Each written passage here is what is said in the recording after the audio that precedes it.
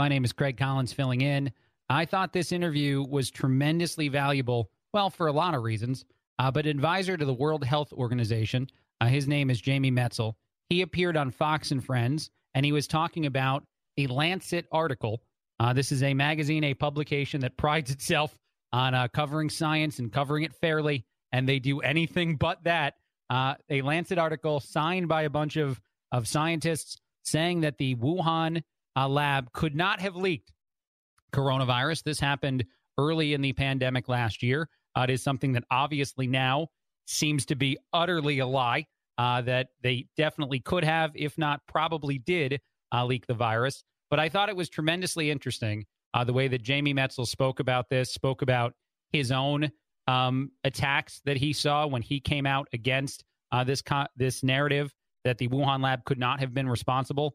He was one of the first experts to talk about it, just like the president, our former president, President Trump, had talked about it, and he was mercilessly attacked as well.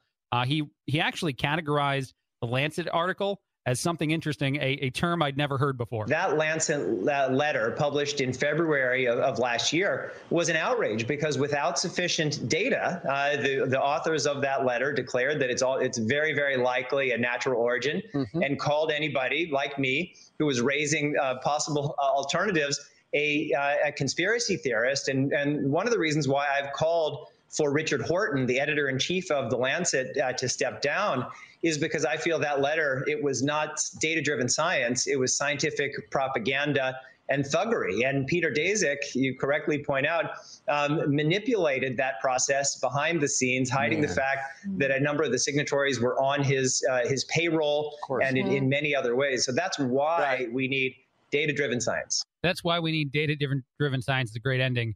But scientific thuggery, which is me putting two of the words together, I think that he intended to go together, is a pretty incredible term, and also would make an amazing bar band. If you went to go see Scientific Thuggery, I mean, come on. I imagine they'd play some kind of like punk rock music and probably have some scientific themes to it. Maybe they'd have a song that somehow featured Bill Nye the Science Guy, but that would be the stuff. But more importantly, this WHO advisor, Jamie Metzl, and the way in which he had tried to talk about coronavirus a year ago and was denied, was pushed out of the conversation, was treated as though he was a conspiracy theorist himself, even though, as he pointed out in this interview, he is a scientist who leans to the left. He's certainly not a member of what he called the radical right.